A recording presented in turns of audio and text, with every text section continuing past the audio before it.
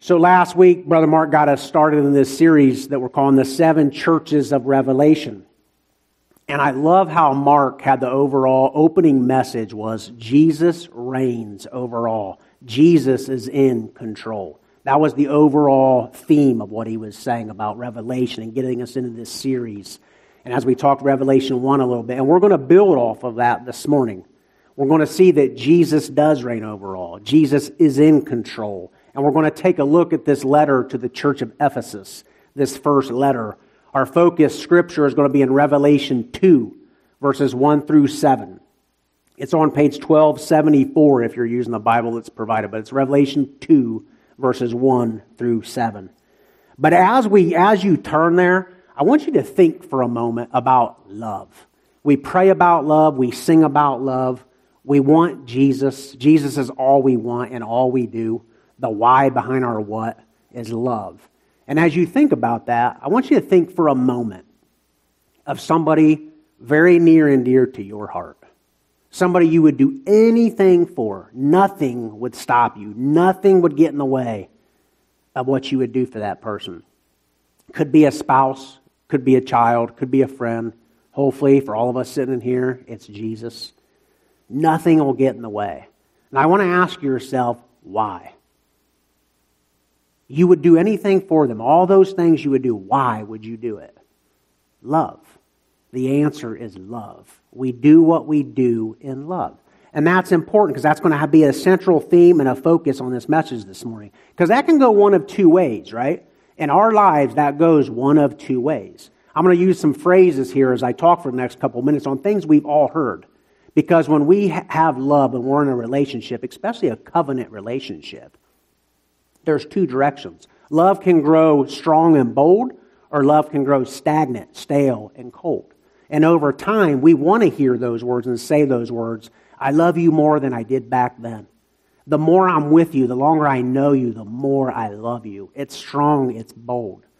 But in reality, we know that it's not that easy at times, even for some of us in here. It's not that easy at times because the longer we go, sometimes it don't mature and grow. It goes cold and stale.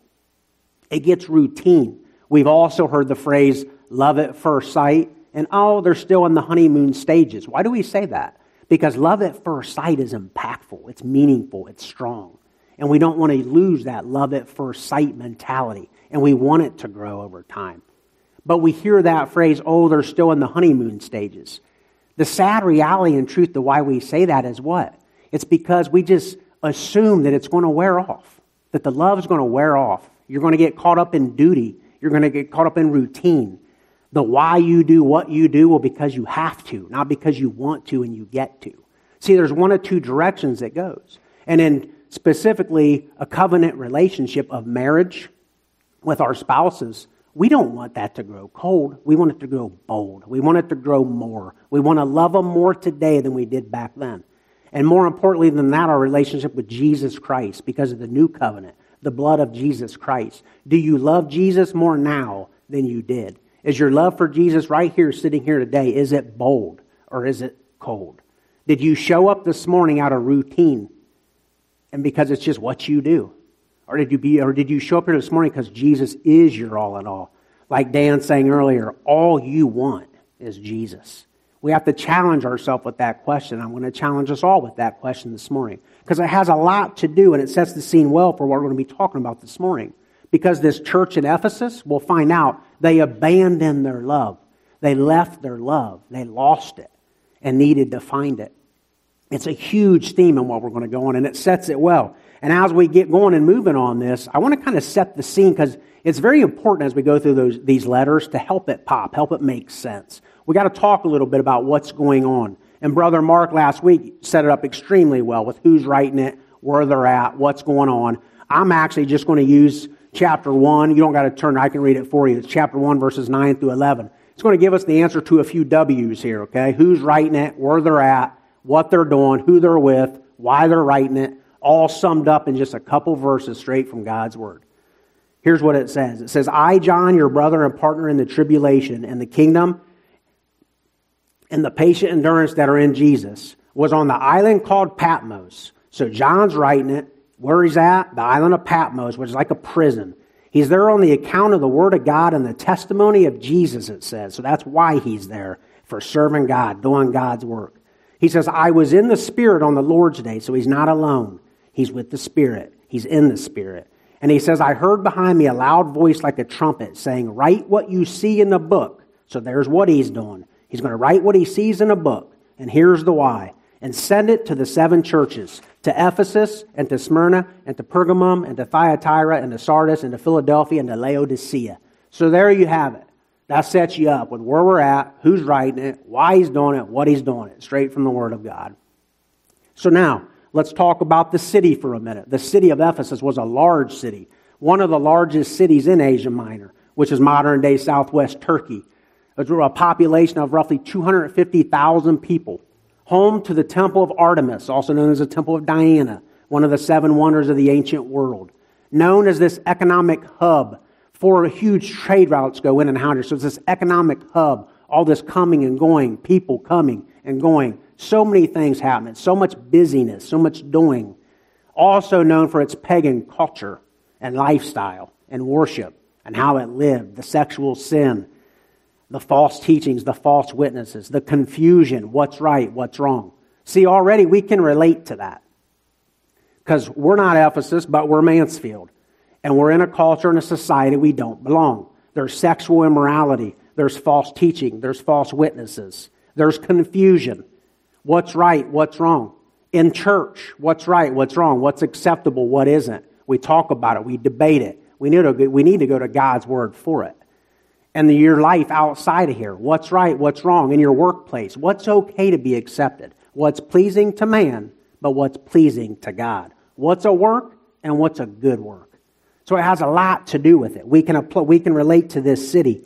This city is 45 miles roughly from the island of Patmos, which is important in the big picture. Because from the island of Patmos, Ephesus was the closest city to the island.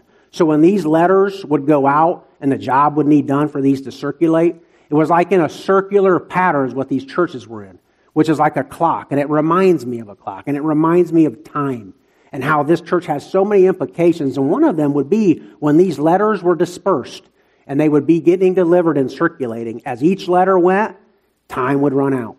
Kind of like this series that we're in. Each church that we talk about, as we circulate, as we go through these series, time is running out. The job was almost done then as it went. The job is almost done now as we preach, as we teach. Time is running out. It's very important that we know that and realize that because it hits us. It gives us the proper motivation. It hits our heart. So that's a little bit about the city and what's going on. Now let's talk about the letter that we're going to read, okay? This is the second letter to the church of Ephesus. Many of you are probably familiar with the first, the letter to the Ephesians. That was the first letter wrote by Paul. This is the second letter they will actually receive, wrote by the Apostle John. And we're going to read in a moment, literally, the words of Jesus Christ. So this is their second letter. The first letter warned them. It warned the church that wolves would come. It warned the church that they would be in a culture that just was rough. Confusion, pushback. They didn't belong. Persecution. I know we don't face beheading and things necessarily in our country right now, although someday we will. But in other countries, they do. And that's a persecution they faced then as well. But we do relate to all the other things inside of us, what we battle, what we face. In the church, outside of the church, everything we just said around us, in our workplaces. It's all around, so we can relate to all of this, all of these things. That's this letter. The first letter referred to love at least 20 times. Love was such a central theme in Ephesians. It was so important. In this second letter to the same church, love is the issue. Over roughly 30 years, between 60 AD, roughly 90 AD, the church slipped. They were doing many things, busy, working. They were working harder, not smarter. They were losing what was the main thing. They weren't keeping the main thing. They were missing the mark, missing what's most important, having the wrong motivation. That's what's happening. That's setting the scene.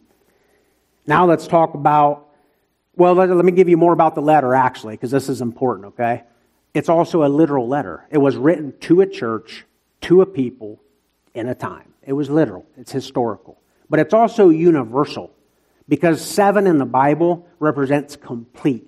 It's a complete letter written to the complete church. It's for the church age. It applies to us just like it did them. It has prophetic application, but it also has individual application for you, sitting right there, and for me.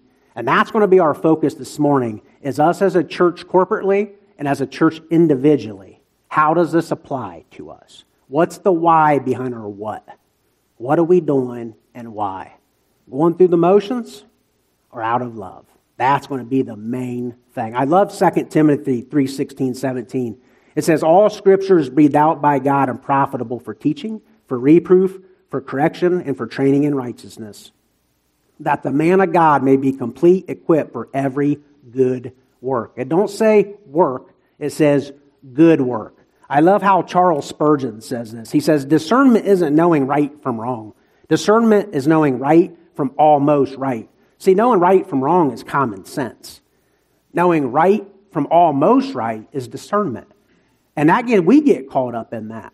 What's right in Jesus' eyes is a good work. What's right in man's eyes may be just a work. And there's a big difference. I love that. Our application is going to be how we do good work. This church, so there's the city, there's the letter, here's the church. The church itself that this letter is to, they benefited from great leadership. Sound familiar? We have great leaders in our church.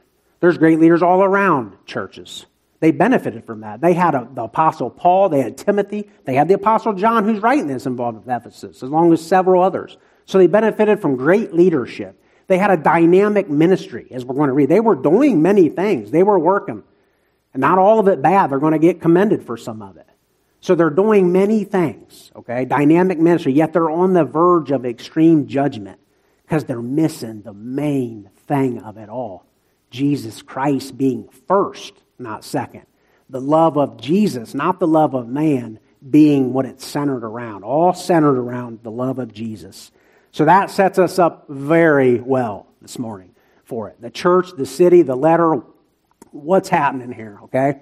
So as we get into this, I want to do it a little different, okay? Because I am literally getting ready to read the words of Jesus Christ. Let that sink in for a minute. Jesus Christ's words to us right now. So I want to stand. I would like you to all to stand for a moment as I read these 7 verses. And when I'm done, you can be seated. Revelation 2, verses 1 through 7.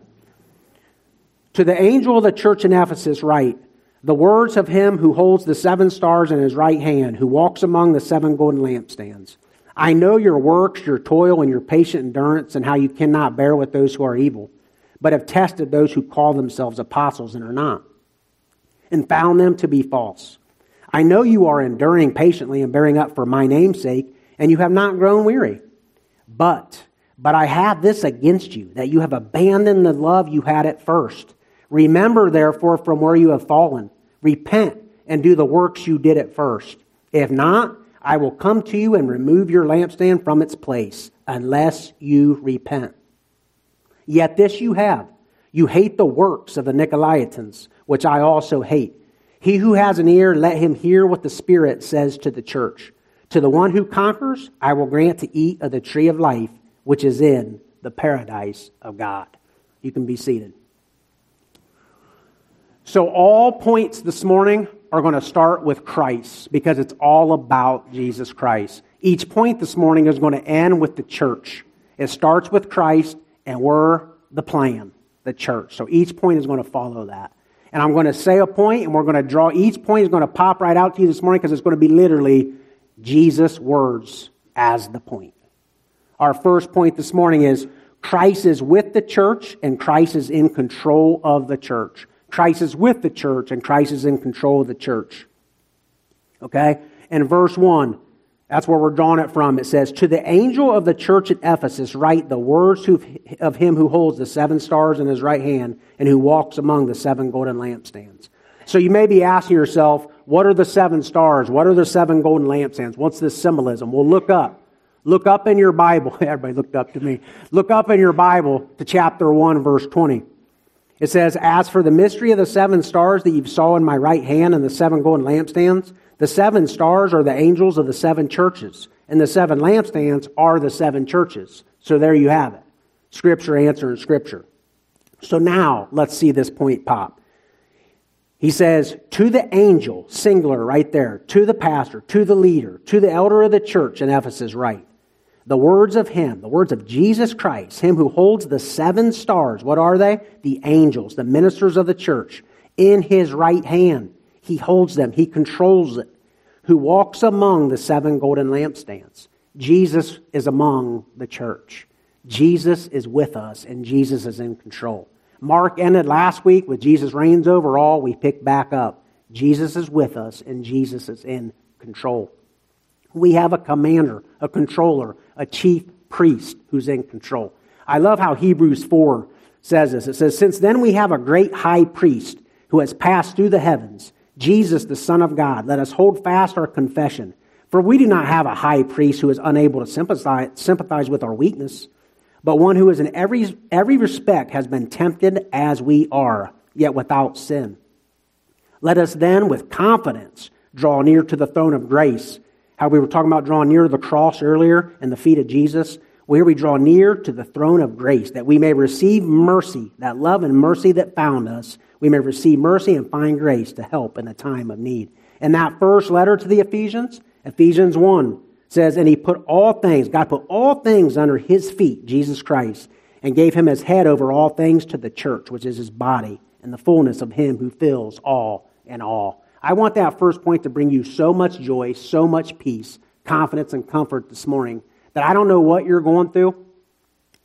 Sexual immorality, depression, what's inside of you, what's outside of you. Whether it's yourself you're battling or other people. Maybe you're battling things within the church we're sitting in. I don't know what your situation is, but have peace, have joy, and have confidence that Jesus is with us. He's among us, and he's in control. He holds us in his right hand. If not, we would all be falling stars, right? Not stars. Because Jesus controls us. Jesus supports us. Our second point this morning is Christ knows the works of the church. Christ knows the works of the church. So he controls, and here he commends. He gives a commendation to them. It's in verse 2. Look at the first 4 words. I know your works, your toil and your patient endurance, and how you cannot bear with those who are evil, but have tested those who call themselves apostles that are not, and found them to be false. I know you are enduring patiently and bearing up for my name's sake, and you have not grown weary. He knows their works. He knows what they're doing, and he knows what they're up against. He knows what you're doing, and he knows what you're up against, just like Hebrews 4 says. He can relate. He knows it all. He knows all things. He knows our works. Think about that for a minute. Think about the works. Think about what we're up against. What are we up against right now in our day? What's your battles?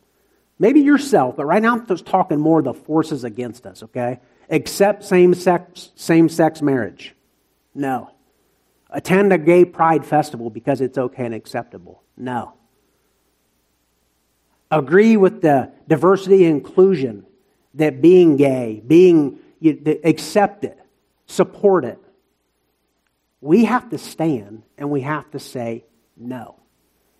We have to walk the walk. We have to speak up. We have to do what's right in God's eyes, not what's in man's eyes. It's so key. And Jesus knows. He knows what we're up against.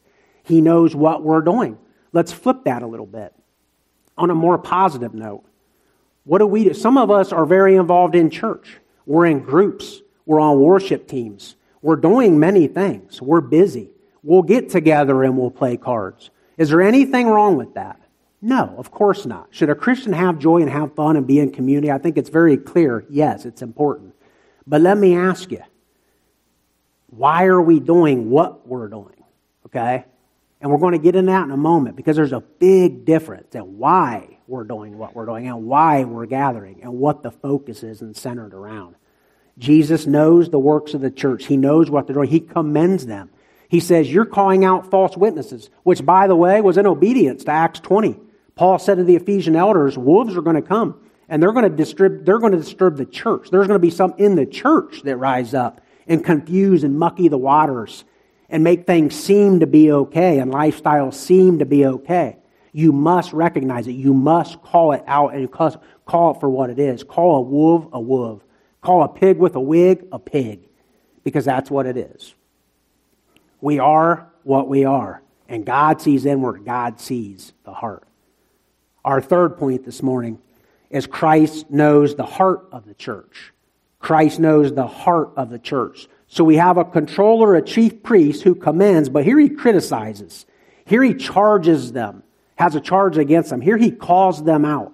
And when I read this, don't look at this as well, yeah, Jesus is telling them they're doing a lot of things really good and nice. They're just missing one little thing. No, love is the biggest thing. This is a rebuke. This is not you almost got it right, like Charles Spurgeon says. This is you're wrong. You're doing many things. You're working harder, but not smarter.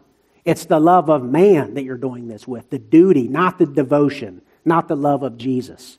As I read verse 4, it says, "But I have this against you, that you have abandoned the love you had at first." What a short verse with a huge impact. I have this against you, that you have abandoned the love you had at first. Think about that for a moment. That love at first sight feeling, that honeymoon feeling, it grew cold for them, not bold. I asked this morning for some of us, if we're honest with ourselves, has it grown a little stale? Has it grown a little cold? Or are we strong? Are we bold? Do we love Jesus more now than we did before? Are we willing to do anything and stand for the love of Jesus Christ? So that what we do, we know why we do it. And here's the why, the heart. Jesus knew why they were doing what they were doing, and they were missing the one thing. You're doing good. You're like Martha. You're busy doing many things. You're suffering, you're sacrificing, you're serving, but nothing substitutes for the love of God. It all must be with the love of God. I always say, if it don't have Christ, it's just nice. And we can look good.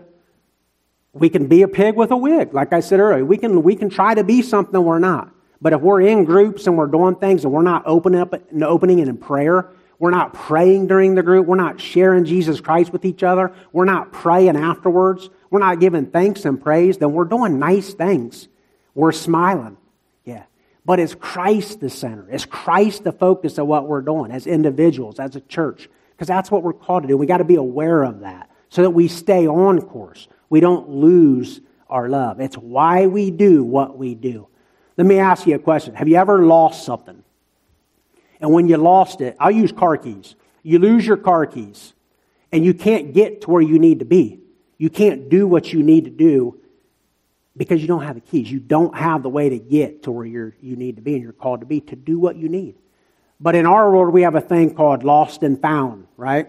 You know where to go get your keys. You go to the lost and found. You find what you need so you can get where you need to be and do what you need to do. This is the same. Jesus is going to give them exactly where they need to go to find it, to find the love. Exactly what they need to do to be who they need to be and do what they need to do. We're going to draw it out of verse 5, and it's actually going to be our fourth point. Christ provides the cure for the church. So we have a controller who commends, who criticizes, but here he counsels, and here he's the cure. Christ provides the cure for the church. Look at verse 5. He says, "Remember, therefore, from where you have fallen, repent and do the works you did at first." So there's a 3-step process here. You remember, you repent, you return. Or you can say, remember, repent, repeat. You rise up, okay? First thing, remember. What do we need to remember? He's telling this church in Ephesus in that day, remember where you've fallen. Remember what's getting in your way. Could there be something in your life that's getting in the way? I would say for many in here, yes, because we're human beings. If not, give all the thanks, praise, and glory to God that you are where you are in your life and in your walking with Jesus. But I would say that for all of us, there is something. See, the first greatest commandment is love the Lord Jesus with all your heart, your mind, your soul, and your strength. And then love your neighbor as yourself. That first and greatest commandment, I would say we all lack at times in our life. And I love to tell you this because we need to know this, that's a sin. Because there's a sin of omission and there's a sin of commission. We're good at not doing things that we shouldn't do. But sometimes we're not so good at doing things we should do. And when God and Jesus Christ isn't first in our life, above all things, our all in all, when He's not just an insurance policy from the lake of fire, He's our all in all, that's putting Jesus first. Then the love will overflow into everything we do, every gathering we have. It'll be about the love of Jesus Christ. Then we'll be having real fun and real smiles and real gatherings. That's the church we want to be. That's the church we want to be praying about. So we stay where we need to be and we stay on course. Christ provides the cure for the church. He provides counsel. He says, you remember. Then you repent. You change mind that results in a change of direction. See, true repentance isn't just a change of mind. That's half the story. See, you change your mind that results in a true change of direction. Where have you fallen? Pray about it. Repent of it. A true repentance that changes the way you live. Then rise and repeat. Have your first love. Have your love at first sight. Have that honeymoon feeling. Have that strong, bold love that will not grow stale and will not grow cold like this church. That's the 3-step process. Remember, repent, and repeat. 3 steps Jesus gives. He is the cure. But it don't end there because there's also a consequence. See, there's a consequence involved. There's a cure, but there's a consequence because we're commanded to repent. We have a choice. And when we don't do it, there's a consequence. Look at the second half of verse 5. He says, if not, I will come to you and remove your lampstand from its place unless you repent. What's the lampstand? The church. Brother and sister, we know Christ can close doors. He can close doors of churches. He can remove pastors. He can remove elders. He can replace congregations. He can do whatever He wants to do. And He will take action. Sin needs dealt with. It needs to be taken serious in our lives. Not, oh, I'm forgiven. I'm good now. No, it's a serious thing that we preach on sin and we know what sin is. So people aren't just kind of being sugar-coated of, you're okay. Jesus loves you. You're saved. He knows you don't want to do that. No, that's not it. Sin needs dealt with. It needs confessed of and repented of because Jesus takes it very serious, obviously. He says, I will remove the lampstand from its place. That's a big deal. Now, that don't mean we're going to lose our salvation. Don't misunderstand what I'm saying. We're going to lose our place. I'm an elder. I can very easily not be an elder no more. I can preach the Word of God to you. I can very easily not preach the God to you no more. You're sitting in your seats right now. You can very easily not be sitting in your seats no more. Jesus will take action. There's a consequence. We must repent. Then we rise. Then we go. Christ will remove the church. That's the 5th point. Christ will remove the church. Our final point this morning. Christ rewards those who conquer and overcome as the church. Christ rewards those who conquer and overcome as the church. So there's a consequence, but then there's also a what's to come. What's to come for those who conquer. I'm going to read this 7th verse. Actually, I'll read 6. 6 I'm just going to touch on briefly. Obviously, it's very important, but for the sake of time, 6 says, Yet this you have, you hate the works of the Nicolaitans, which I also hate. Notice he don't say you hate the Nicolaitans. He says you hate the works of them. And Scripture don't tell us a lot about them, but they were a religious sect that lorded over the church. I love how Clement of Alexandria, this is how he actually sums them up, and I'll pretty much leave it at that. He says, they abandoned themselves to pleasure like goats, leading a life of self-indulgence. They muckied the waters. They confused it. It's okay. It's okay. Kind of like I was saying earlier. They confused it. We can't be confused. We got to have discernment, even if it's right from almost right. And then in verse 7, here's where I'll read it slow. He who has an ear, we all have an ear, right? Let us hear this, brother and sister. He who has an ear, let him hear what the Spirit says to the churches. To the one who conquers, I will grant to eat of the tree of life, which is in the paradise of God. What's to come? What's to come for those who conquer? I love John 16:33. Jesus' words. We're reading Jesus' words now. Here's more of Jesus' words. He says, I have said these things to you, that in me you may have peace. In the world you will have tribulation, but take heart. I have overcome the world. We can overcome because we have the overcomer. We conquer because Jesus conquered.